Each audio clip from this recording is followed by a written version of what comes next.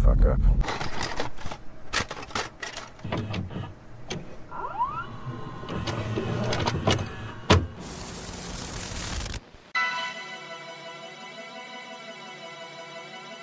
There are few decades in film history that have been as scrutinized as the 1980s. But to really understand the decade and its movies, it's gonna take a couple someones who were there for it the first time around. Drew McWeeny and Scott Weinberg are ready to review every major film of the decade, 1 month at a time. They'll look at what worked then, what endures now, and how it felt to be there when it all went down. Turn back the calendar with us. It's the 80s. All over.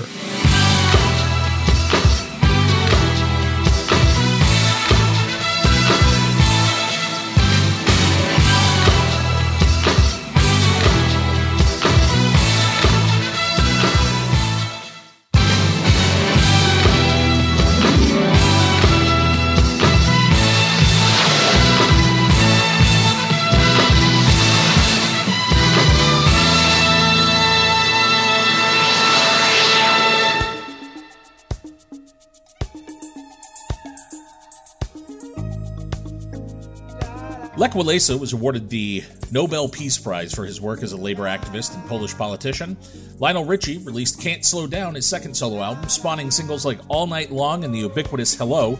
Please note the release date of October 1983 for the album that won the Grammy for Album of the Year in 1985, because that shit makes no sense.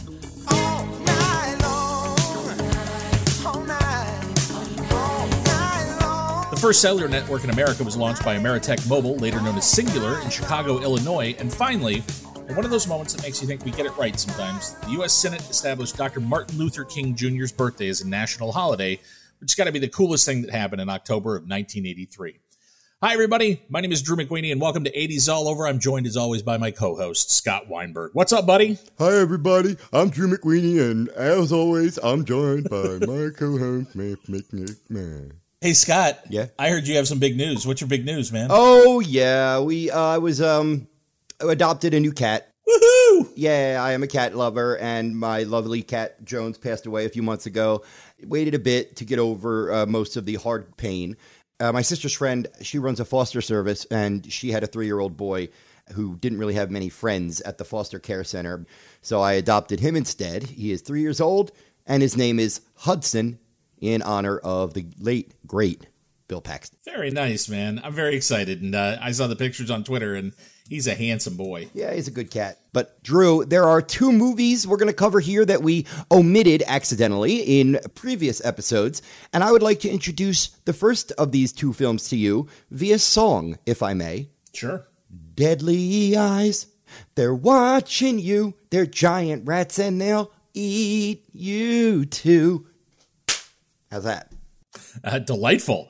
Did you ever read the book this one was based on? No, but research indicates that the author, Frank Herbert, was none too pleased with the shitty adaptation of his novel, The Rats, which was turned into Deadly Eyes, not to be confused with Of Unknown Origin, because this is even worse than that. And it is infamously known, and I always thought this was a rumor, certain rats in this film, giant rats, were played by dachshunds in costumes. They're clearly dogs. Yeah. I always thought that was a rumor, and then once it was proven, I saw it in the film. You can definitely spot it. And unfortunately, I also read that one of the dogs died of heat exhaustion or something like that, and that adds to just another layer of ick. Although it does, and you know what the saving grace of this movie is. You know the name. Scatman Crothers? Without a doubt. Giant rat horror movie and Scatman Crothers. Okay, those 2 side dishes alone might be worth digging it up. But Robert Klaus is not a horror director. He's barely an action director. And despite the presence baffled by the fact that Enter the Dragon is such a good movie, because it is the sole good movie on this guy's entire resume. It also features the charming, I always get this wrong, Lisa Langlois? I believe that's right, Langlois.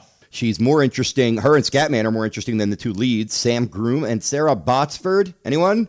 Canadian players? It looks like a tax shelter production, and when your monster is as ridiculous as this film's monster is, there's nothing else you have to hang on to. You can't make a horror film where every single time the rats show up, you start laughing. But let's move on to another film that kind of plays like a comedy, but boy, What a cast. Young Warriors. This one has such a bizarre first 20 minutes. If you showed me the first 20 minutes and turned it off and told me that it was a comedy about a fraternity of wannabe doctors trying to get laid, I would believe you, because the whole thing is goofy and fratty and stupid. And then it turns into a movie about how the worst thing that ever happened to this guy is his sister got raped and murdered. She is treated like the disposable plot point she is, never really dealt with again. It's his world that was ruined. It's him that was violent. It's him that has to live with it. The hinge moment almost, it feels like a reshoot. It just feels like it was put in there and they said, no, we got to sell this arc a little darker. And it's super ugly. The whole movie's goofy until that point, and then the rape is awful. The way it's staged, how graphic it is, it's awful. It's also known as The Graduates of Malibu High. Young Warriors was the UK title. That's how I saw it on the MGM UA label, VHS style, back in the day. The weirdest part of this whole film has got to be the classroom scene where comedian Dick Shawn, playing a dead straight role as a ethics professor, has a debate about Nazi moralism with one of the Van Patten kids. That's about as weird as exploitation cinema gets, because that conversation is just an insane nightmare in a movie that is as poorly written as this. But yeah, this early canon release is noteworthy to schlock fans for a couple different reasons. Ernest Borgnine and Richard Roundtree, Linda Day George without Christopher George. How was that even legally fucking possible? I wouldn't have thought so after last month, no. And an early performance by Linnea Quigley, who horror fans will, of course, know from countless schlock movies. Death Wish Jr. would be a way to put it, right? Yeah, it eventually turns into he goes vigilante and everybody tries to stop him, and Ernest Borgnine feels bad because he put the gun in his hands. And it is just awful. Drew, speaking of awful, I'm tempted to give this entire next film over to you as we move into October 1983 proper, as the British say. Mm-hmm. Let me see if you have any history or knowledge or insight on the David Carradine-directed Americana? I think we've talked about this a little bit, and I do believe it. Passion projects frequently are dangerous because they tend to not end up being very good movies. They're things that sit in your head for so long that by the time you finally scratch the itch, it doesn't make sense to anybody outside of you. And this one was shot in the early 70s. It was shot by David Carradine, who directed it and produced it and stars in it. And it is meant to be sort of a fable, a fairy tale thing where a Vietnam vet wanders into a small town and there's a carousel there that he wants to restore. It's clearly he has to do this to give America back its innocence because Vietnam has taken it from him. And it couldn't be any heavier a hand. And it's especially weird because having been shot in the early 70s, he then ran into financial trouble. This thing went through a lot of hands while he tried to figure out what to do with it. Edited, re-edited, cut it. Finally got it released in 1983, and it feels like a relic. It's probably most notable for the performance by his female lead, Barbara Siegel, or Barbara Hershey, who was full-on super hippie at this point and with Carradine, and he is not only doing his own sort of kung fu riff, because it's the guy who wanders into the small town. Nobody's going to let him be what he wants to be. By the time it wraps up with a disgusting punchline that is ridiculous. Dan Haggerty, best known as Grizzly Adams, trained all the animals in the film, including a dog who David Carradine beats to death in the end of the movie. Oh, good. You know what? I was going to say, a lot of times we're a little bit cautious about spoilers, but F that. F it. That's the thing. You're waiting for the punchline, and the punchline is you're going to get to watch him beat a dog to death. The gist is that he was willing to debase himself to this level to get what he needs to finish a fucking merry-go-round. And you know what? I'll help you, America. You're innocent again. Yeah, when your movie is 90% symbolism, it better be good symbolism. Next, speaking of some fairly good symbolism, we have master filmmaker Robert Altman with one of his films that I had never seen before. Streamers. Now, some of you men are going to be dying in this war. How long do you think we got? For what? They ship us out. Man, I want to get out of here. Out and free. I hate it. Yes, I know. Everybody hates it. Don't you think I hate it, Martin? I got my draft notice. This damn Vietnam didn't even exist. We We fought it through 2 wars already, and we're going to make it through this one. You don't really binge Robert Altman per se. You kind of just, over the years, I think like The Player was the first one that made me go, wow. And then I went back, I revisited MASH and McCabe and Mrs. Miller and so many great films. I don't know if he's like a binge director. So there are some blank spots, and I was excited to sit down and watch it. And for the first, 25 minutes, I'm like, boy, this sure seems stagey for a Robert Altman film. And it just slowly opens up and gets bigger and wider. And it's a really interesting character piece about 4 guys who are about to be shipped off to Vietnam. The entire thing takes place in their barracks in one night. One of the key revelations of the film is that one of these privates is gay. I think you and I have very different experiences with Altman because this was right around when Altman was working in a very stagey, like everything he was doing was sort of stage oriented. And you could tell that his head had gone back to stage and he was thinking about how to adapt that to film. When I started going nuts for Altman, it was because so much of it hit video, and Streamers and Secret Honor and movies like that were all immediately on video. I'm still, to this day, impressed that a 15-year-old kid would want to watch Streamers or Secret Honor. I was a weirdo. Part of this also was I was already sort of aware of Matthew Modine, who was very interesting. Young actors to me. There's another movie that we'll talk about later this month that is kind of a touchstone for a lot of young actors in Hollywood at this particular time. But I was fascinated by guys who clearly were drawing on the method tradition, who were trying to be that next generation of Dean and Montgomery Clift and all those guys, and they wanted to be those guys. And to me, Matthew Modine was an early contender for, okay, look at how this guy's working. Look at the kind of thing he's trying to do. He's about more than just the dumb sex comedy stuff. He was an early magnet for me. I was intrigued by him. I followed him film to film as well. Watching this film for the first time, I just kept thinking, oh, these are like the legs that he stood on before Full Metal Jacket. He's done that before. When I saw Full Metal Jacket, I never seen Matthew Modine playing a tough guy or a soldier or anybody with a gun. But now seeing him in this movie, it's like, oh, maybe that probably partially why he got that role. He followed the sort of Tom Cruise playbook, which was work with strong directors as quickly and as often as you can. You could tell, like working with Alan Parker or working with Robert Altman, those are big choices because it puts you in a position to learn from somebody who's already made masterpieces. As well, I think David Rabe, who wrote the play and the screenplay for Streamers, I really respect and love David Rabe's work. I'm a big fan of In the Boom Boom Room, and I think Hurly Burly is one of the great plays of the 80s.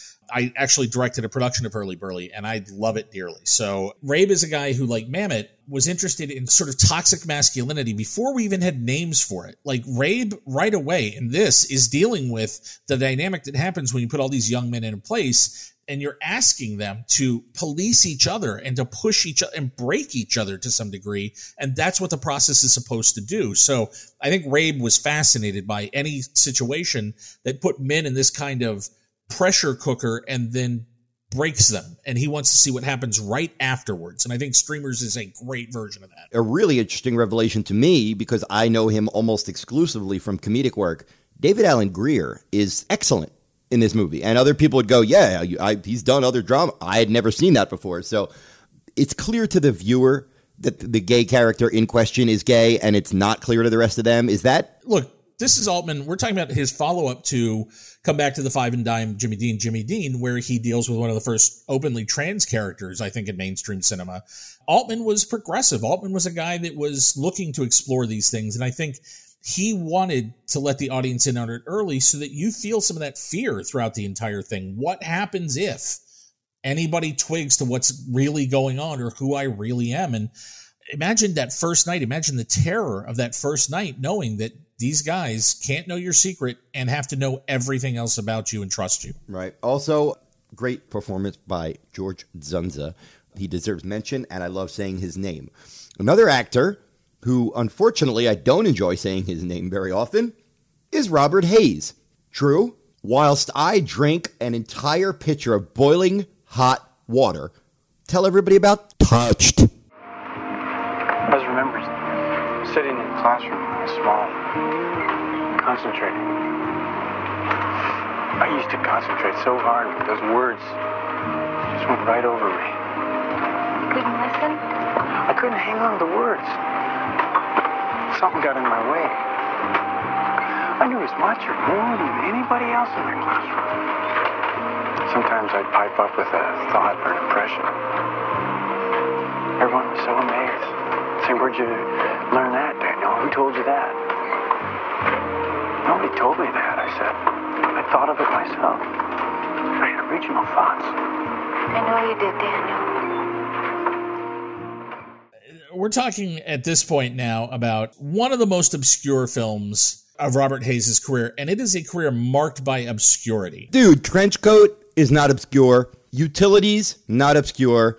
Take This Job and Shove It. What are you talking about? This guy is bigger than Emilio Estevez. John Flynn, who I really like. Go on to direct Bestseller and Lockup after this. Sorry, go ahead. Who before this had directed Rolling Thunder. John Flynn and The Outfit. John Flynn is a really good sort of tough guy filmmaker. I think he did some really strong work.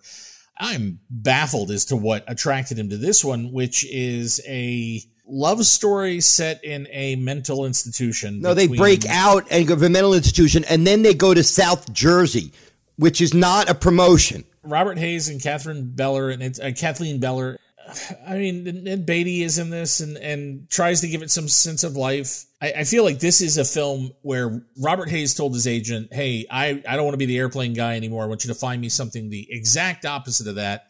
And it really ultimately just reveals the limitations of his range. Like, it is not a film that will convince you, oh, Robert Hayes was overlooked and should have done more of this. Yeah, and although I still consider him a very amiable actor, I like him very much. This is a very bad film across a long string of bad films. And now we go live to Drew McWeeny with Martial Arts Report and A Fistful of Talons.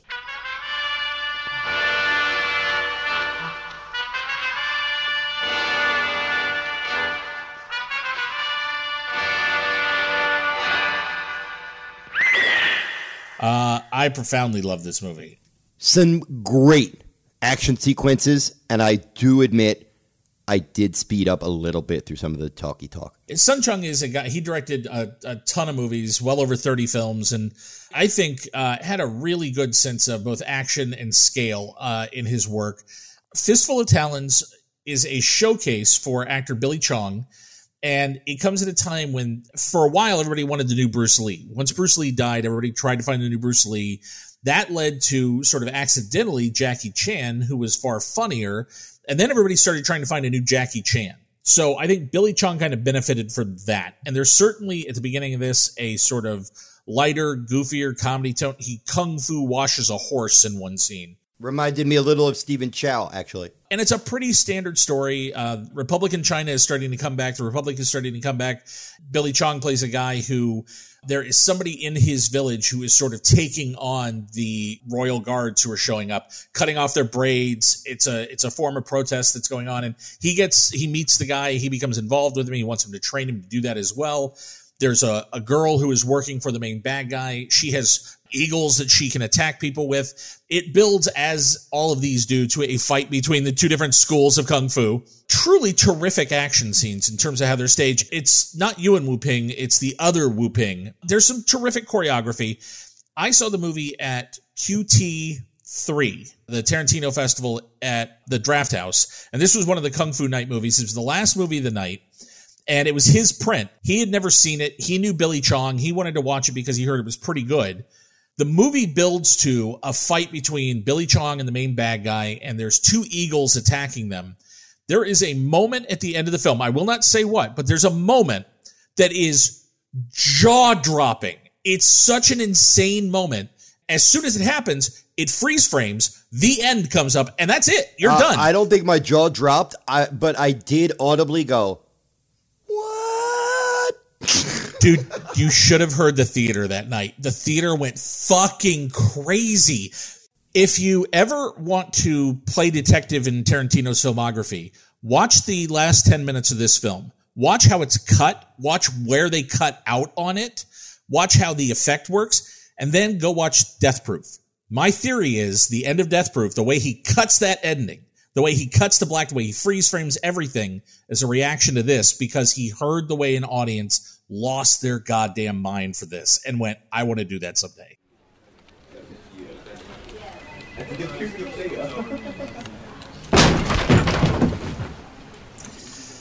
How do you feel about Michael Winner? Oh, Death Wish 2. Yeah, what do you got? All right. So you're comfortable in that sort of milieu. Great. Do you enjoy the ease and comfort of working with a completely reasonable person like, say, Faye Dunaway? Faye Dunaway and Michael Winner? Tell you what, just give me a stroke right now. Who would have put those two together and then said, and now let's make a romantic melodrama with Denholm Elliott as the romantic lead? Denholm Elliott, John Gielgud, Alan Bates, Faye Dunaway. And what's it called? The Wicked Lady. It was a wicked time filled with wicked people. But the wickedest of them all was the Wicked Lady. Wicked. She really knew how to whip up a good time. Faye Dunaway is the Wicked Lady. Rated R. Oh, boy. This is an adaptation of a non-comedy. Legend indicates that in pre-production, Michael Winner decided, probably because he wasn't confident in his skills, that they were going to do it as a farce. This movie made me yearn for the likes of Yellowbeard. It's atrocious. And I remember you tweeting about it. It's one of these movies where they assume that if they throw elaborate costumes at things, that somehow classes it up. But it is really poorly written. Denholm Elliott is the guy who is the landowner. He's supposed to marry a young, beautiful woman.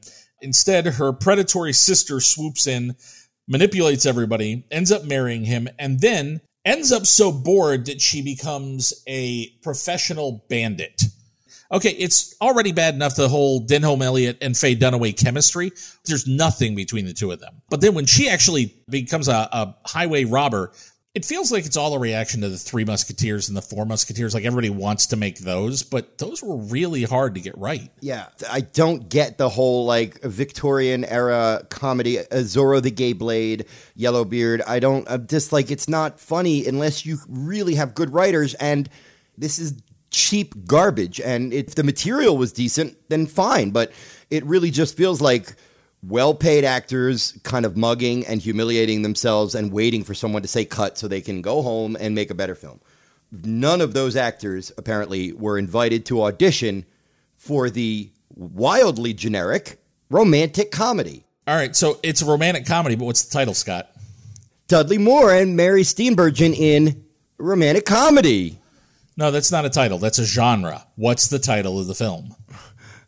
I don't know what else to say. I'm at the mercy of this horrible film. It's actually called romantic comedy. He's romantic. He's hilarious. In one of the biggest comedy hits in years. Romantic comedy. You know what's crazy is that it was a play first, and somebody went, oh man, this works so well that we have to make a movie. I can't imagine a stage version of this thing being any better than the movie. I am so fed up with comedies about Dudley Moore's dick. I don't care.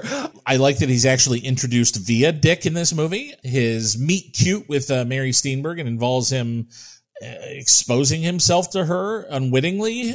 He's a person who shouldn't be with anybody. She's a person who's so perfect, and they're going to circle each other for years and not realize they should be together, but maybe they shouldn't be together, but maybe they should be together. But who gives a fuck? I'm telling you, somebody out there could write a really fun article on the rotten shittiness of the Dudley Moore characters that we've covered so far. Arthur is the most admirable. All right, how about that? Arthur Hiller is a guy who I think is wildly uneven. Wildly. I don't understand how the guy who makes The In-Laws, one of the dizziest, weirdest comedies, and it nails tone in a way that is almost impossible. I don't understand how that guy makes this, that lays there and just begs for air for 2 hours. As is always the case in awful films in which she appears, Frances Sternhagen pops up here and there and actually delivers a few chuckles just through sheer force of attitude and personality. Just couldn't stand this movie. I immediately want to wash it off with some real comedy, Drew. Do you have some real comedy over there for me? I do. I have a concert film by a gentleman who I think Arthur Hiller did right by. in one of the few instances that's true in the movie Silver Streak. I am talking, of course, about the first directorial effort by Richard Pryor. Richard Pryor, Here and Now. The two most beautiful words in the world of comedy. Richard Pryor. You remember me? In his all-new film, he talks about driving yourself to drink. I had to stop drinking, though, because I got tired like waking up in my car driving 90. And drinking while you're driving. Policeman, come under mine. How you feeling? Richard Pryor, Here and Now, rated R. It's his third theatrically released concert film. It's the third best, and it's still got some really drop-dead funny shit in it. It's weird because it's a decent set. There's some really good stuff in it. There's the moment where somebody's yelling at him, do Mudbone, and he gets up and he does Mudbone again. And he promises at the beginning, this is it. This is the last time you're ever going to see Mudbone. I think he retired that character daily. Like every time he did it, he was like, this is it. This is the last time. And it's a weird set. He gets heckled a few times. He's not quite on his game the way he normally is. I think it is a very accurate record of where Richard was post-accident as he was trying to put himself back together. And I think it spotlights one of the things that I find most interesting about him as an artist, which is so much of his work is predicated on a breathtaking honesty. And that's why when it's only like a B- joke, you're still like, all right, because you have this connection to the guy where he is so brutally vulnerable and honest about his mistakes and his successes that you can't help but relate to him in that, like, he's only human. Even here, though, there's that thing that Richard does where he gets up next to the truth because he wants to tell you the whole truth. He can't help himself, but he's afraid to tell you the whole truth. So this one, there's a lot of biographical editing going on in the material here. And it's fascinating because just a few years later, Richard completely come around on several of the things he talks about here and was telling different versions of these stories. But that's why it works as a record of this moment. He had now had the comfort buffer of that Superman 3 money, where he got paid insane, indecent money to do that film for him.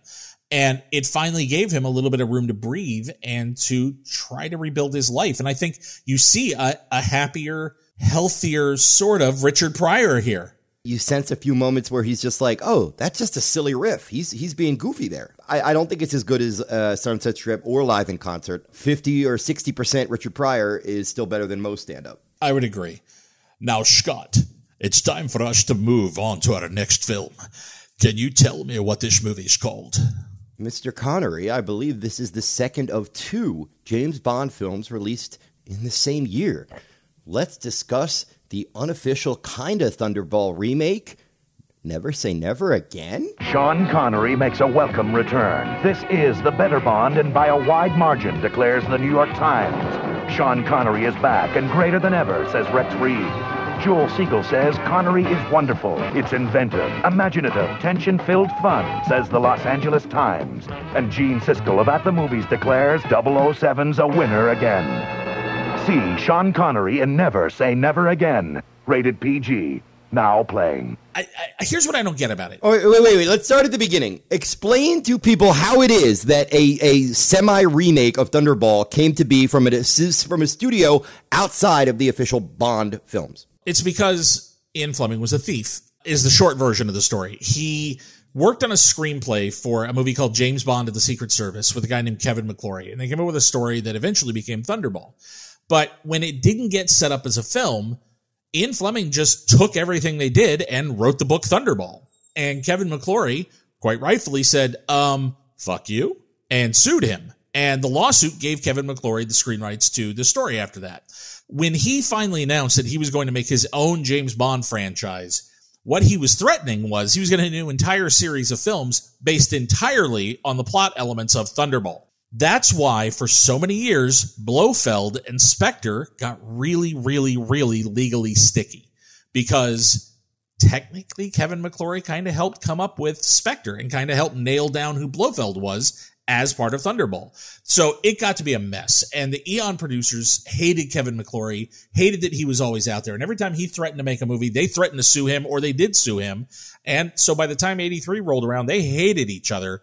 And this was the result. Drew, which is the better film? Never Say Never Again or Octopussy? Never Say Never Again. I concur. Barbara Carrera gives a villain performance in this movie that is every bit as dialed in and dedicated as Jack Nicholson as the Joker. I have her in all caps on my notes. She is the best thing in the movie. Loves what she's doing. And I would argue understood that women rarely got to do this, especially in the Bond series. So she is eating it like a lunch. And God bless her, man. She nails it. She is great as Fatima Blush. A lot of Bond fans dismiss the non-canon films out of hand. But as clunky as this is, it is better than A View to a Kill, Octopussy, many of the Roger Moore movies. It kind of gets mired a little bit with the I'm getting too old for this shit tone, but they drop that stuff about halfway through, and then it just becomes a pretty standard adventure story. I'm sorry, I'll take Sean Connery kind of ruefully chuckling about his midsection over Roger Moore in a giant clown outfit. It's interesting watching how they skirt right up to formula, but without totally playing the Eon formula. Like their version of M in this movie, Q. They can't call him Q, and they have to be very careful about how they handle it. There are aspects of the franchise that they had no legal right to use, so you will miss certain things. But they have a little dude who's really into his gadgets and who's excited that he gets to give James Bond something that might blow his arms off by mistake. And, you know, you've got Felix Leiter, who I think is used pretty well in this. And overall, it's an okay action movie, and Irvin Kershner does a nice job with some of the big action scenes. Irvin Kershner of Empire Strikes Back? That's correct. I will say that it has one of the goofiest scenes in any James Bond movie, and it is a victim of the time in which it was made, in which James Bond and the main bad guy in the movie sit opposite each other in a casino and play video games real intensely at one another. It's like the Bishop of Battle. As most of our listeners will probably know, Drew, why don't you give the little tidbit on the film's title and what it means? Well, when he quit the first time, they paid I believe the actual term is a fuck ton of money to get him to come back and do Diamonds Are Forever. And he came back for one film and then quit again. And when he quit, he swore, I will never, ever play James Bond again. And then apparently his wife at the time recommended Never Say Never Again. I kind of like the title. It makes about as much sense as most James Bond titles. This movie has Bernie Casey, Kim Basinger, Barbara Carrera, Klaus Maria Brandauer, Gavin O'Herlihy, Rowan Atkinson. And he is doing such a stiff upper lip Brit in this movie. In the Bahamas. He's some ambassador. When he first shows up, he's got his lower jaw stuck all the way out in front of his face. He sounds like Thurston Howell III. It's insane. You know what else is insane? The level of stardom that Tom Cruise was achieving at this point in time. The latest evidence after the smash hit of Risky Business, All the Right Moves. Tom Cruise is Stefan Georgievich. You know, there's going to be recruiters there from every college that I want to go to. He's got one person who believes in him. I hate football. I just like to watch number 33 run around in those tight black pants. One shot at a future. If he leaves here, you'll probably lose him. And one chance. A chance to make all the right moves. Rated R. I think it's a really honest little movie. I think it benefits enormously from Michael Chapman, who was best known as a cinematographer. He is a terrific cinematographer who worked with Martin Scorsese on Raging Bull and Taxi Driver. Scott, I'm sure you love his work in Invasion of the Body Snatchers. Hell, yes. Unbelievable photographer. And I gotta say, I think what he does here, it's a movie about small town football. Tom Cruise is a guy working in a Pittsburgh mill town who wants out. He comes from his parents are Serbian. Everybody in his town either needs football to get out or they're going to go to work at the mill. He doesn't want to play football his whole life. He just wants to get an engineering scholarship, but it's enough of a motivation that he knows he's got to play the game. And it's about what happens when he pisses off his coach, who can then fuck his future up. And it's just a battle of wills between him and Craig T. Nelson, who plays the coach. Leah Thompson plays his girlfriend, and she's terrific in it. We talked in the bonus episode about working with Tom Cruise and how he really kind of stood up for her as a co-actor in this movie. And Chris Penn has a very good supporting role as his buddy who gets a girl pregnant. It's a really solid, tiny, character-driven movie with a totally honest Tom Cruise performance. It is one of the most, this is going to sound like a backhanded compliment, it's one of the most beautiful movies I've ever seen that takes place in or around Pittsburgh by Jan de Bont. So now, you think geez, Michael Chapman, a world-class DP, who's he going to hire to shoot his movie? And it's Jan de Bont at the top of his game, and the screenplay in many ways is very standard. You kind of know where it's going, and, you know, it could have one of two different outcomes in a realistic world, and you get one of them, and it's delivered in a satisfying fashion. Tom Cruise holds his own against a force of nature, a Craig T. Nelson performance, who is intimidating even when he's just sitting in a chair. He represents, you know, kind of everything that Cruise wants to both impress and move beyond at the same time. It's funny because I don't even think Friday Night Lights or shows that have done the whole high school football experience have ever really done as good a job at showing you how one fit of peak from this guy can end somebody's life. And there are points in this movie where you're like, yeah, he's Tom Cruise, you're a fucking hot-headed little asshole. Yeah, but then you start to think, okay, but dude doesn't deserve to have his entire life ruined. And it creates a real interesting back and forth between, yeah, no, the coach has every right to, he's gone a little too far. And, oh, Tom Cruise didn't mean, maybe he shouldn't. You know, it really does give you a good push and pull. It reminds me of a gender-switched but slightly more sincere version of Flashdance. Like Fast Times at Ridgemont High, this is a movie that takes the responsibility as well as the giddiness of teenage sex. It treats it very realistically, and it's very smart about it. The moments where they deal with just their relationship and how it charts emotionally and physically is very well done. There's a great reconciliation scene after he treats her like shit in front of some people, where she goes back to him and tells him what she needs and what she wants. And if more characters and more films spoke as clearly and as honestly to one another as these two do in a couple of key scenes, there'd be no third act ridiculous Three's Company misunderstandings in movies, because it's interesting to see people who just, they say what they want and then they figure out how to get there. It's like intentionally low key, and it succeeds because of that. It's a very good film, and I was kind of half expecting it to be like, all right, after Risky Business, now he's doing like I'm the underdog football star, and it's not that at all. Was it a hit? It was a modest hit. It did okay. It made like $20 million at the U.S. box office, and for a tiny character study, that's a pretty solid performance. And it, I think, benefited enormously from kind of drifting in on the tailwind of Risky Business, which was definitely at that point starting to become a sensation. I will say that there is one hilarious line in the film where Tom Cruise claims that he is 5'10". I didn't catch that.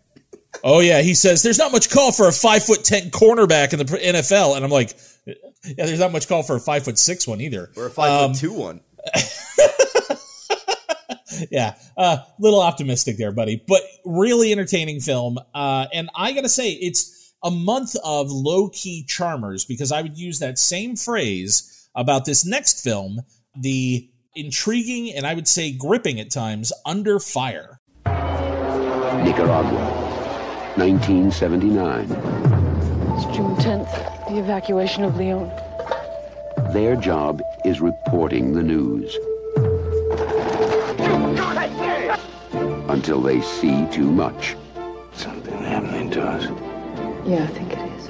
Until they feel too much. Until they must take action.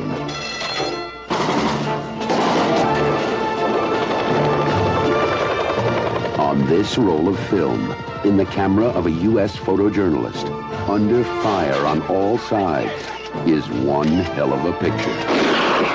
Nick Nolte, Gene Hackman, Joanna Cassidy, Jean-Louis Trintignant. Under Fire. Ripped from the headlines, based on actual event story of a photojournalist who goes to Nicaragua in the middle of a military coup to get the truth, and that's Nick Nolte, and he comes across professional colleagues and nemeses as played by Joanna Cassidy and Ed Harris and Gene Hackman. At times, it is a fascinating film. At times, it's a little dry, but it's extremely well directed by Roger Spottiswoode, who, based on this alone, could have gone in a different direction. I'm a big fan of this guy, even his like sitcom-y movies, but the war sequences and the grit of this movie is really palpable. It's very well made. There were so many people trying to do Nicaragua, trying to figure out how to set a movie in Nicaragua and how to set a movie in Central America and really dramatize it. We just covered one last month, Last Plane Out. And I think this movie really gets it right. Like, it does a good job of explaining what the situation was, why Somoza was who he was, who the players were on the national stage. And then I like the way it kind of just starts dropping characters in. I think Nick Nolte believes in the truth is the most important thing, and you get the real shot no matter what. It's largely about the way he lets his own moral code lead him by the nose in some key places. And I think that's an interesting character. I really like the character played by Ed Harris in the film, who is a traveling mercenary. And they use him as sort of a wry commentary on the fact that nobody really gives a shit about what's happening in Nicaragua. It's all about the money. I'll say this. I like that Joanna Cassidy and Nick Nolte and Gene Hackman all seem to have enough miles on them as characters that they're not kids who are falling in and out of bed. These are people who have, they've lived long enough they want what they want, and the war zones that they work in kind of justify the fact that you just take what you can get when you can get it. I just to throw some love, Roger Spottiswoode is a guy who started out as an editor for Peckinpah and Walter Hill. So that probably at least partially explains why he's so astute behind the camera here. But he would go on to do some of my favorite underrated 80s films. His next movie we'll get to is The Best of Times. And then in 88, we get to a movie called Shoot to Kill, which I think I want to do an entire episode on because I love it so much.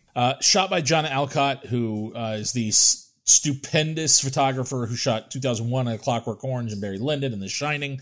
John Alcott's work in this, I think, is one of the reasons the movie works so well. It feels very captured. It feels like you've been dropped into a war zone, and he does a nice job of making it feel like you're on the fringe of something that's happening, and it's just kind of being captured. And what I like about this is you could tell when something is ripped from the headlines, right? And you can also tell when it's being like cheaply done and opportunistic and not so interested in facts or actual people. And this screenplay, co-written by, I believe, Ron Shelton, before he became a sports movie guru, I think does a really respectful job of just putting American characters in this setting, but also making sure to, actually tell some of the story that matters. Well, I think Clayton Froman's script was based on the actual incident where the ABC reporter was killed on camera, and then Ron Shelton was brought in to turn it into an actual film. And I think it's that combination of the sort of documentary side with the absolutely movie side that does make this work really well. And I've got to say, the Goldsmith score in particular, I love the guitar throughout the entire thing by Pat Metheny. It's a haunting score and one that I really, really adore.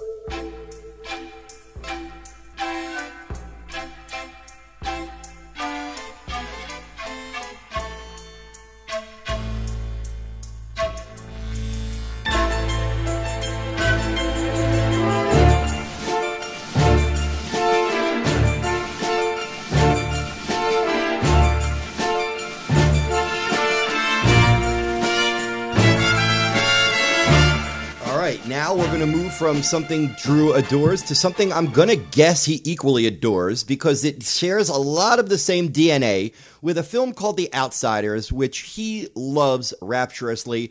Francis Ford Coppola's Rumblefish. You always try so hard to be like your brother, Rusty James. Hey, my brother's the coolest. Rusty James can't live up to his brother's reputation. We could have run this whole side of town if you just gave me a chance. His brother can't live it down. You know, if you're going to lead people, you have to have somewhere to go. Matt Dillon, Diane Lane, Mickey Rourke, Rumblefish, rated R. So here's the other film that I was talking about where it's kind of a referendum on who the best young actors at the moment were. Fair to say, it's not an official, but fair to say a spiritual sequel to The Outsiders. Because the characters are slightly older, a little more cynical. Things are a little bit less hopeful, a little bit more downbeat. All of her stuff was very similar. All of her stuff came out of that same sort of world and feeling, that emotional. What I've always heard Coppola said that he responded to in this was his relationship with his older brother, August. Within his family, he felt like August was the success. August was the one that everybody loved. Imagine you're the director of The Godfather and The Godfather 2. And The Conversation. And you're having doubts about your place in your family because your older brother is more... But it just goes to show you that it doesn't matter what you do. Your family is your family, and those feelings are very real. And so I think the movie taps into that beautifully. And he approached Matt Dillon while he was writing and worked on this script. This cast, I think, is in a different way. It's smaller, but it's equally as impressive as The Outsiders. You've got Mickey Rourke, Matt Dillon, Diane Lane, Dennis Hopper, Vincent Spano, Lawrence Fishburne, and Nicolas Cage. They're chasing sort of that method. They all want to be the best young actor. And at this point, all of them have the same opinion, which is it's Mickey Rourke. Mickey is the guy that they're all scared of because they know he's the best guy working. When you watch this movie, I get why they were all kind of freaked out by him and amazed by him. I know that in current years, he's been kind of lampooned a bit, and he's not quite as impressive as a figure as he was then. But I believe you'll agree with me, Mickey Rourke had done some amazing work in the 1980s. I cannot wait to cover some of his movies. He is fantastic. And he's beautiful here. They all are. Matt Dillon is beautiful in this. Mickey Rourke is beautiful. Diane Lane is startlingly pretty in this movie. I love young Sofia Coppola as her little sister with the overbite, and she's just hilarious. What about the Stuart Copeland score? I know you love to... Oh my God.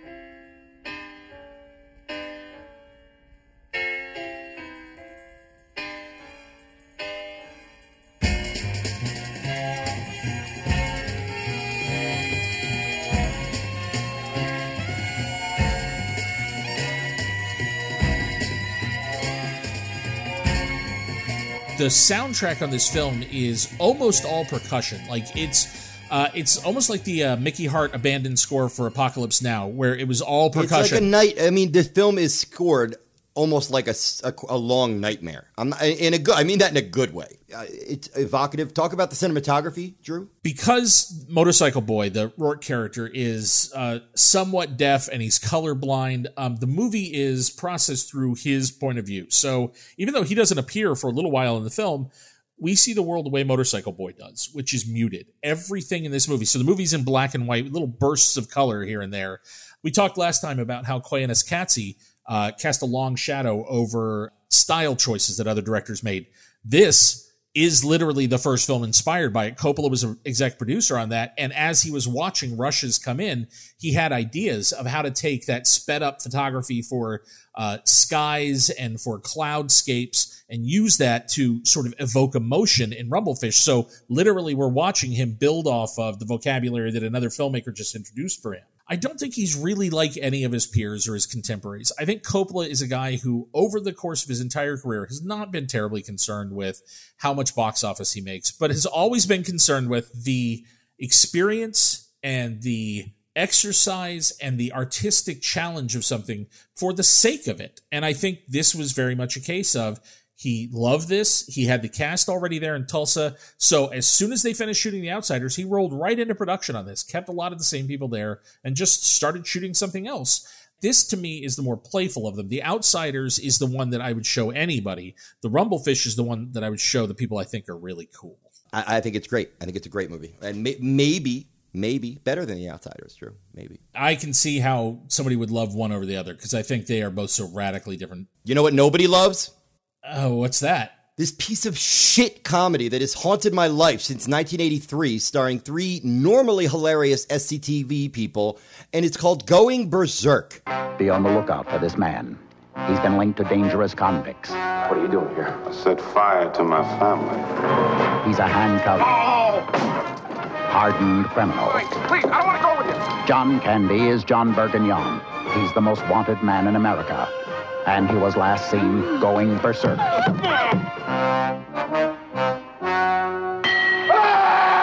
Going berserk, rated R. Go. We talked about how Strange Brew, even though it is characters that come from SCTV, doesn't use Melonville or any of the sort of setting of SCTV at all. Going Berserk mentions Melonville early on, and you're like, oh, wait, all right, is this the Melonville? Nope. Once again, I think it's thrown in as almost a nod to what they've done. These guys are all connected. John Candy, Joe Flaherty, and Eugene Levy are all connected by SCTV. They're actually connected before that by David Steinberg's The David Steinberg Show in the late 70s.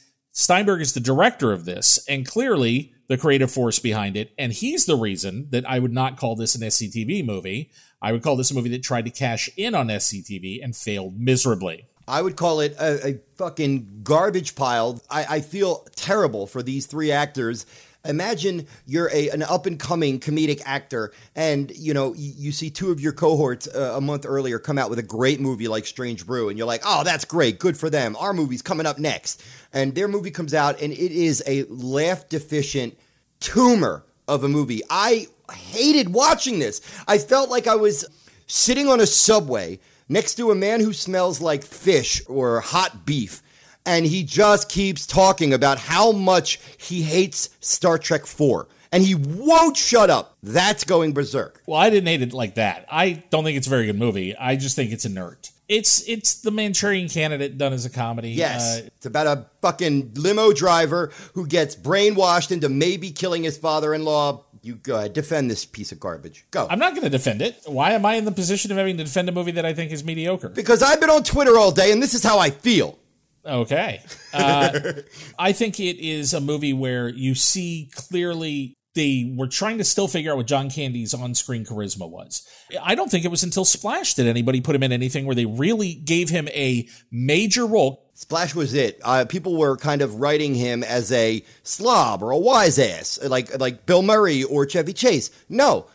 The charm of John Candy is his likable, affable nature and just his quick wit. That's, not look at me in this wacky drag costume. Not that. It really just feels like, and I know, no offense to David Steinberg, who is a comedy great, but not a great director. And it just feels like, hey, we got 5 or 6 funny people on set today. Let's shoot something. It never holds together. It's really strained. It doesn't even really have a sketch structure, so it's not even like they can drop in and out of funny bits to justify the rest of the plot. All right, let's move on. We've discussed this film longer than any other podcast in the history of the world.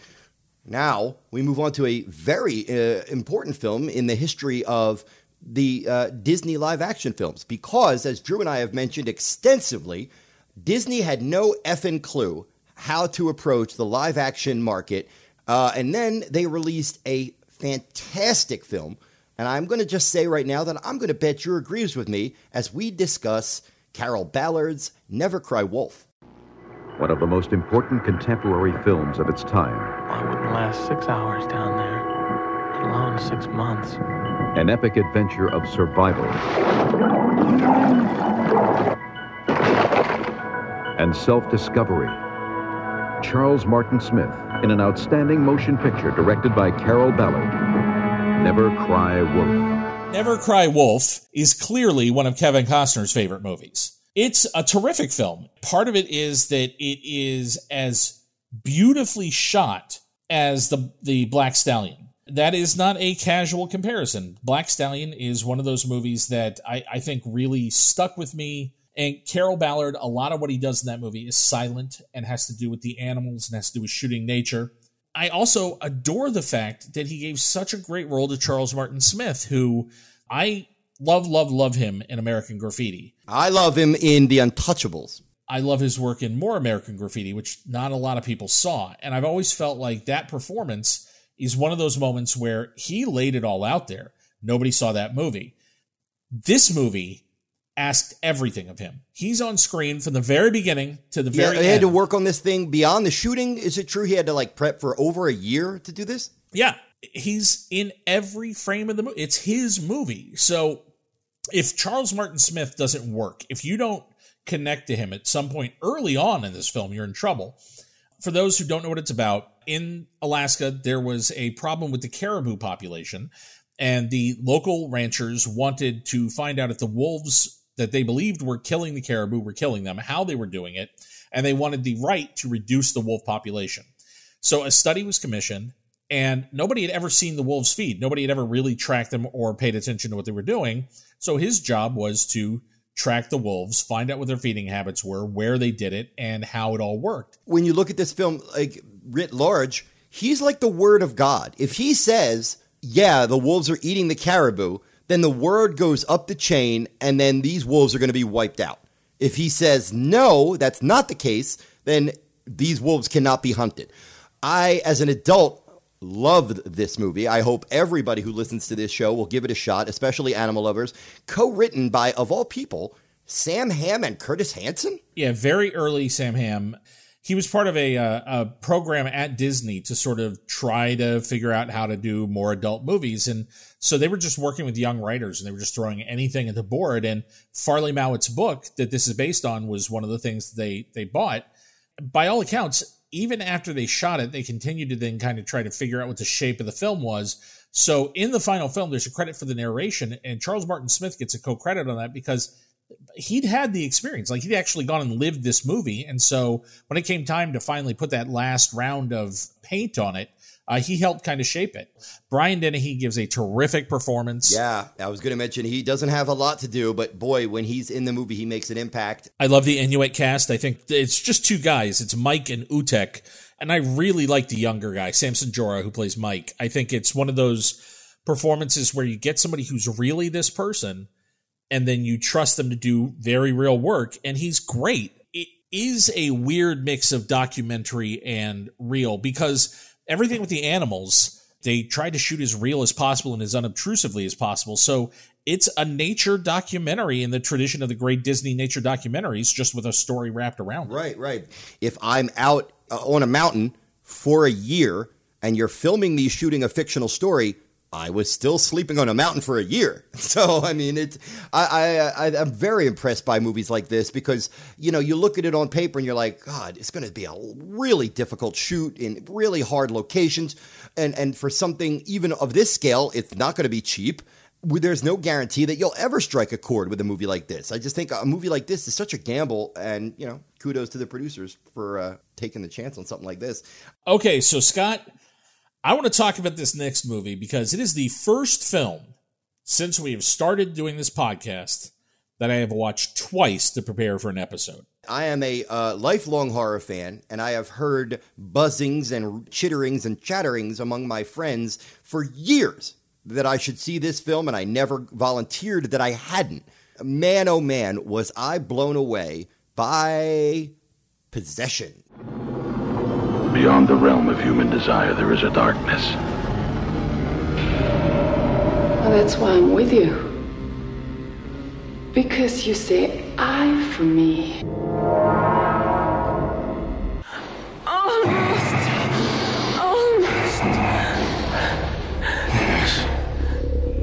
I wanted to show it to you. The darkness is forever. Possession. This is the only English language film of Andrzej Żuławski. Żuławski is a guy who evidently was extreme in everything that he shot. Not familiar with his other work. Like I said, this is the only English language film he did.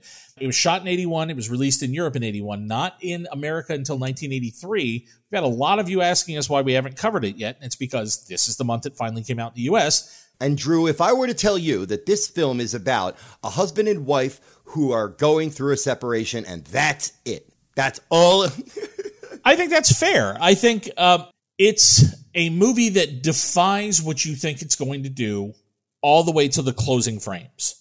Even once you know what the game is, it continues to kind of not do things that way. And there is a big game being played. There's an opening credit that I wish wasn't in the movie. Carlo Rambaldi. I wish that was in the closing credits only because it is a shame that you're even waiting for something he might have done. And it really is just it's an important part of the film, but it doesn't really show its ugly head until well halfway through it.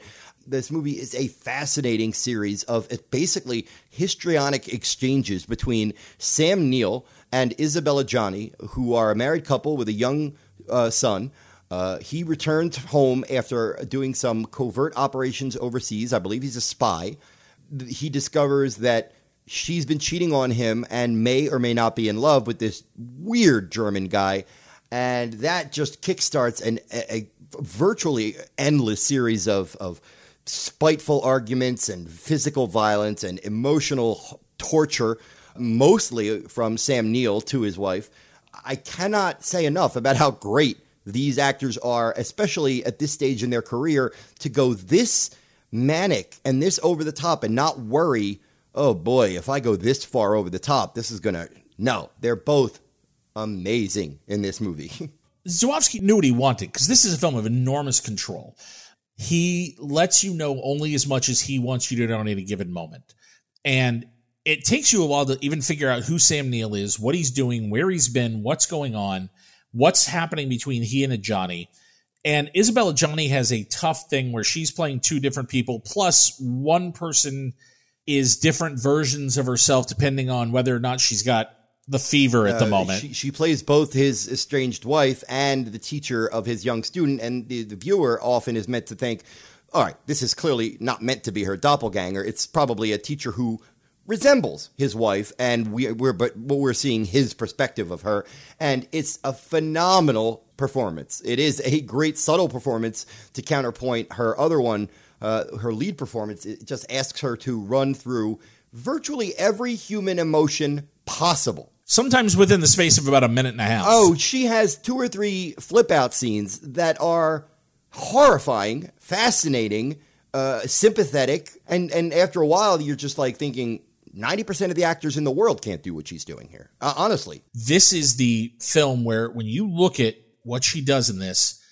I don't know that any director ever let her do more or ever trusted her with more or ever pushed her further. Goes into some darkly metaphorical areas in which she is, without spoiling a lot of the interesting little tidbits, that she is now devolving or dissolving or dissoluting herself into something different. She is no longer a wife or an ex-wife, or she is now just this appendage of his that is vile, and that's how she sees herself. And he goes, oh my God, the levels that Sam Neill goes through are just staggering. Well, that's the thing, is everything she does and pushes, he gives back. And the back and forth between them, even if you just want to look this as a metaphor about how fucked up divorce can be and about how you lose yourself in it and you suddenly you don't recognize the person you used to be married to and what are they doing, and you're obsessed with what they're doing and who they're doing it with, and is it better than it was with me, and all of that sickness that goes into a divorce. I think if that's all this was, it'd be terrific because they're both so good.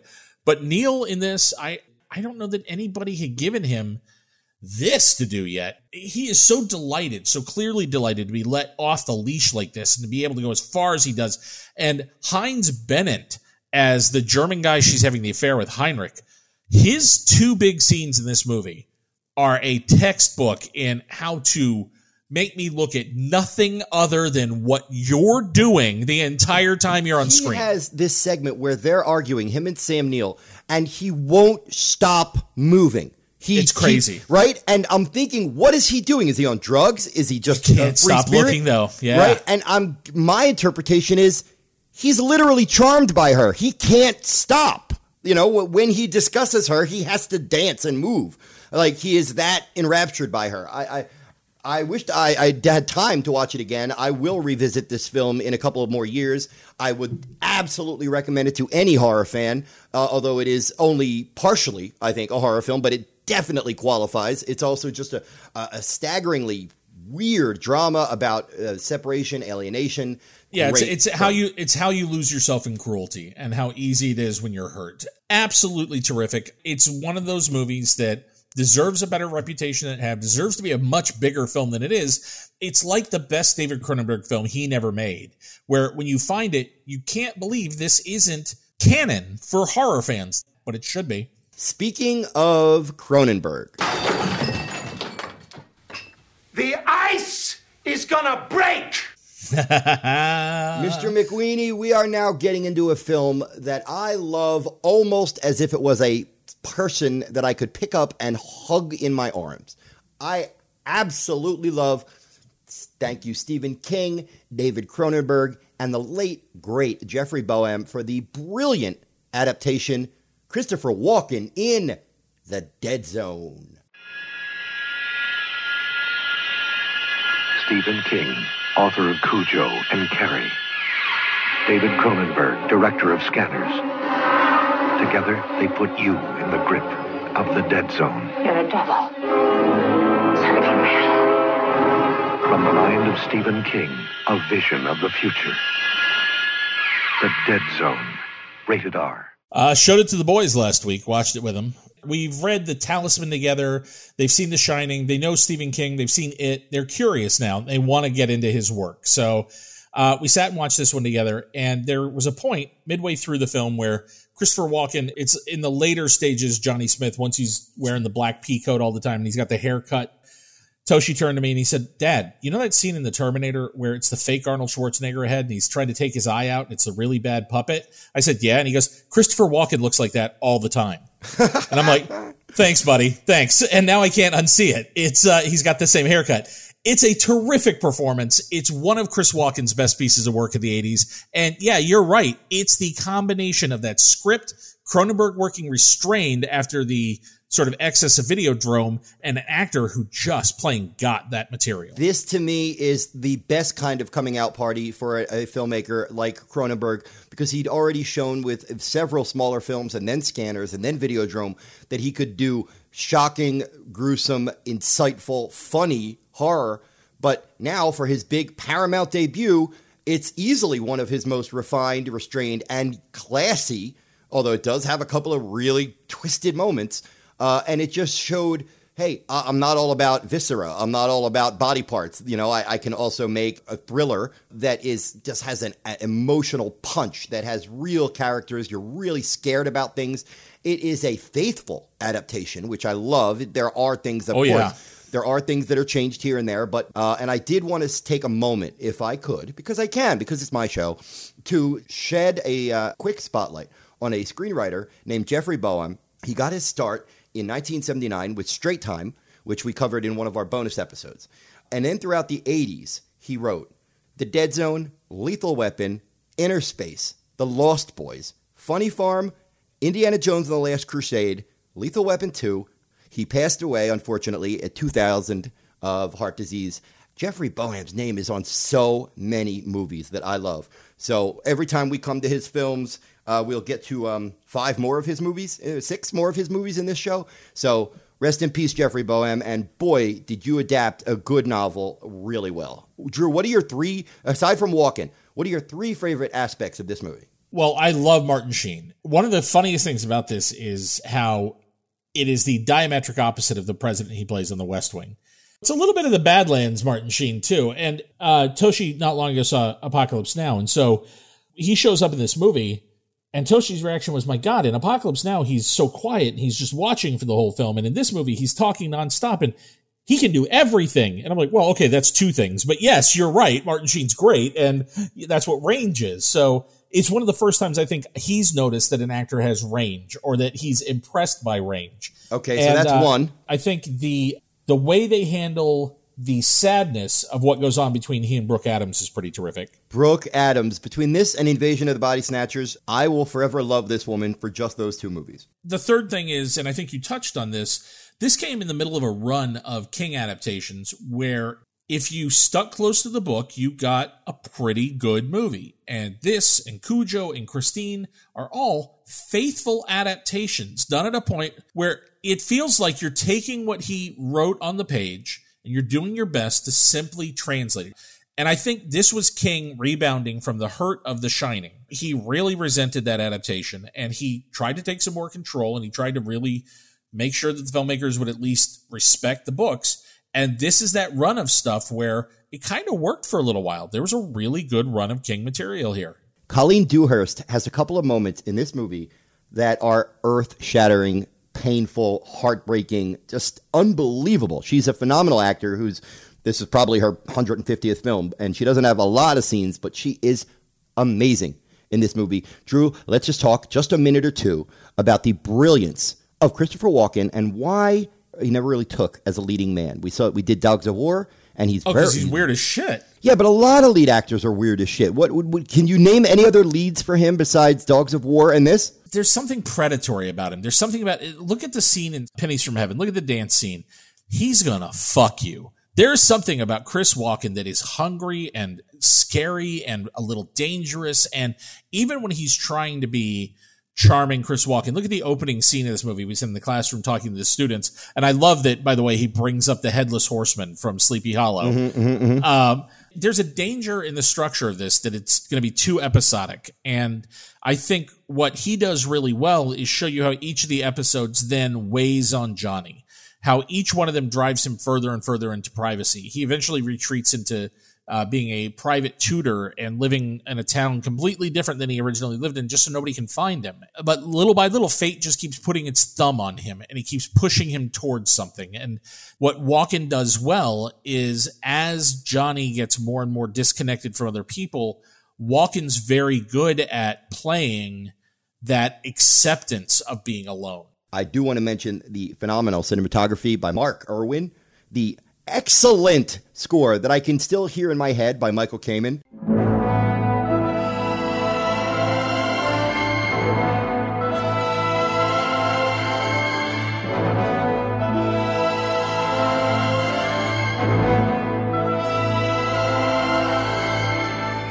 I write to it all the time. It's a great score. I love it. It is a phenomenal score. I always thought it was Howard Shore. I was wrong. And we have to throw some love to the late, great Deborah Hill, who worked almost exclusively with John Carpenter, but was a producer on this.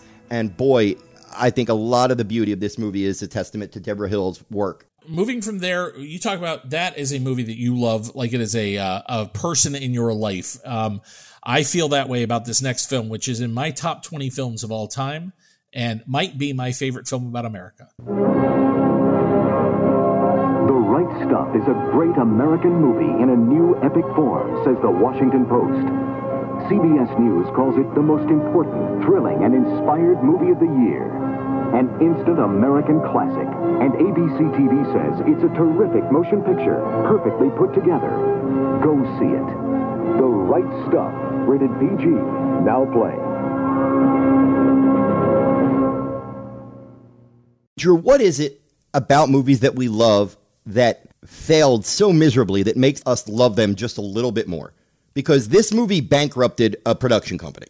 I feel like the failure of this movie was a failure of the early 1980s, frankly. We were in the middle of the beginning of the Reagan era, and there was a definite pushback. And Philip Kaufman's movie celebrates the accomplishments of the Mercury 7 astronauts. And I think it's way more than just a celebration of sort of the pioneer spirit. The film is a dream about heroism and celebrity and ego and optimism. It does this beautiful job of getting you up close with these now legendary figures and then humanizing them to make the point that nobody starts as a legend. You are not a legend. You're not John Glenn, the legend first. You're John Glenn, a human being who does something that eventually gets turned into this other thing for some reason. I think he uses humor, and he's unromantic about everything that went into getting us into space. And Kaufman not only captures everything that's great about Tom Wolfe's book, steering one of the greatest ensembles assembled in the 1980s, but he also creates, I think, one of the most potent portraits ever of what it takes to be great. Let's talk for a second about Philip Kaufman. Prior to this, what in his filmography told people that if you were to say, this is an important moment in American history, can you make the best possible? Yes, you can fictionalize it here and there, but can you try to make it as true and honest and sincere as you can and still make an entertaining movie? You couldn't do better than this film. It's so many of the filmmakers that we have talked about so far in the early 80s, who define the early 80s, are guys who really were all about movies. They were film brats. They came out of just film. Phil Kaufman is a guy that he had a whole life before he came back and became a filmmaker. And, you know, later in his career, he made a movie called Henry and June about Henry Miller and Anais Nin, an author that he was in love with for a time. He knew them. He actually backpacked through Europe and he met these people and he lived some of that life. And he has this European cultured side to him that changes the way he approaches his subjects. He is not a movie brat the way so many of our favorite filmmakers from the time were. He was working sort of parallel to them, but working in myth and working in trying to elevate genre. So when you look at The Outlaw Josie Wales, which he wrote, or you look at Invasion of the Body Snatchers, which he wrote and directed, those are movies that are absolutely genre films, but they are elevated genre film because he considered genre just a way to get to all the other stuff that was so important and interesting. I got to do this. You know you're going to hate me. Sam Shepard, Scott Glenn, Ed Harris, Dennis Quaid, Fred Ward, Barbara Hershey, Veronica Cartwright, Kim Stanley, Pamela Reed, Lance Henriksen, Donald Moffat. It just keeps going, dude. It doesn't stop. David Clennon is in this movie. Jeff Goldblum has a small part. Jeff Goldblum and Harry Shearer are hilarious in this film together. Why did this movie bomb? Patriotism was not cool at that moment. And not only not cool, but there was a real culture war going on, not unlike today, in which people felt like what was coming was really scary. And so the Cold War was going on. We were at a very different place. We were not winning the Cold War. It had been dragging on for so long now that the accomplishment of space no longer felt like the finish line that it may have felt like at the time. I am of the opinion, I grew up in Florida. I lived in Florida for a long time. I lived near Cape Canaveral. I've gone to launches. I grew up addicted to space and addicted to the idea of space as maybe the greatest thing we ever did as human beings. One of the things that is so hard about this film is you're dealing with effects, but to recreate something that we had seen news footage of and that we saw live. So the effects couldn't be like Star Wars effects. The effects had to be utterly unchallengeable. You had to believe everything your eye saw in this film. This movie does not get acclaimed enough for pulling off the impossible. There's stuff that they did in this movie that just barely works.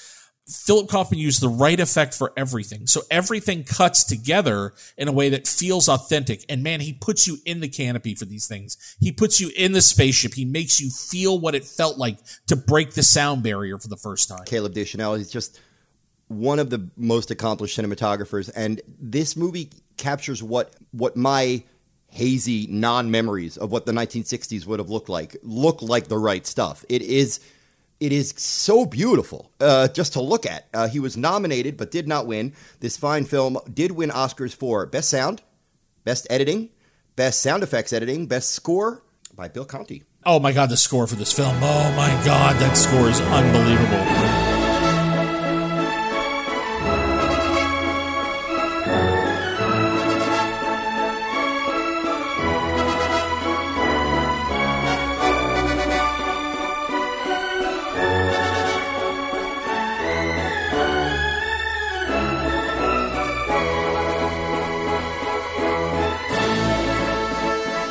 When this film came out, it played a 70 millimeter engagement in Memphis. My aunts, who were both in Memphis at the time, nobody else wanted to go see it with me. I talked them into going. We went across town to see the 70 millimeter presentation, and I remember being flattened by it. I vaguely remember my dad loving this movie and me popping in and out a couple times to see moments and just no interest. And I think I probably revisited it 21, 22 years old and went, oh, good God. I've been in love with it ever since I first really saw it as an adult. I think I have a soft spot for epics that break the rules of what epics are supposed to be. That's one of the reasons Lawrence of Arabia is my favorite film is, although it is an epic and a historical epic, I think it's a really intimate story. Yeah, most movies of this ilk are about one central character. The Right Stuff is not about, Sam Shepard is ostensibly the main character, but it's about 12 or 15 main characters. It's about the passing of the torch. It's about the way each person builds on the other person's accomplishment. This guy breaks the sound barrier. This guy breaks Mach 2. This guy does this. This guy does that. And it's the way each of these people, you aren't great on your own. Somebody else pushes you, and then you go, okay, I'm going to respond. I'm going to do this. And that's why we ended up in space. Not because any single one of these people was the right guy. It was because they were all the right people, and all of that combined somehow and pushed all of them to create this moment. It is a quintessentially American film because it does not sugarcoat things. Nobody in this movie is perfect. Nobody in this movie is meant to be a god. Everybody has clay feet. Everybody's presented as human. One of my very favorite moments in the entire film is when John Glenn, Ed Harris's character, his wife has been mistreated by the news because of her stutter and because she's uncomfortable in front of cameras. And watching the way he protects her and cares for her and steps in to make sure that she has the room to be comfortable, that's why he's my hero in this movie. Not because of the space stuff, not because of breaking the sound barrier, not because of it, but because of the way he treats his wife in the film. And that is the moment where I love him most. Yeah, I think my favorite thing about this movie is when you hear about things like the first man to break the sound barrier or the first person into space. And you want to think, what kind of person would be willing to shoot their body into space prior? No one else had ever done it before. This movie explains why certain men are willing to do those things. It's one of the greats. I can't say enough about it. I could get lost in this movie over and over. I'd see this movie in 180 millimeter. How about that? I think that's a hell of a plan. Guys, it has been a crazy month, and We only have 2 more before we are done with this year of 80s All Over. It is hard for me to believe we're almost done with the 4th season. We are getting there, man. If you guys are not already Patreon supporters, please consider being one. We will give back to you. We are doing video content now. We do bonus episodes every other week. We also appreciate every review you leave or every time you recommend the show to anybody. You guys are the reason that it continues to grow. Thank you. I would like to add one little bit to the end of the show. I came up with the idea that at the end of the show, we should just randomly recommend a podcast, and I forgot about it a couple of months. So let's try and do that, Drew. Do you have one that you could just throw out? I don't, but I'll think of one for next time. You go for it. I will throw one out for, I don't like to get into politics on this show, but I will heartily recommend a podcast called Mueller, She Wrote, which is a phenomenal podcast that covers all the madness that's going on, you know where, and they do it in very fun and informed fashion. So check them out. So, Scott, next time we are going to be back with some really bizarre stuff. We've got William Friedkin and Chevy Chase working together. We've got Peckinpah on decline. We have the most shocking slasher ending of the decade, a beloved holiday classic, and yes, we have Jack Nicholson as the horniest astronaut of all time. All of that when we return for November of 1983.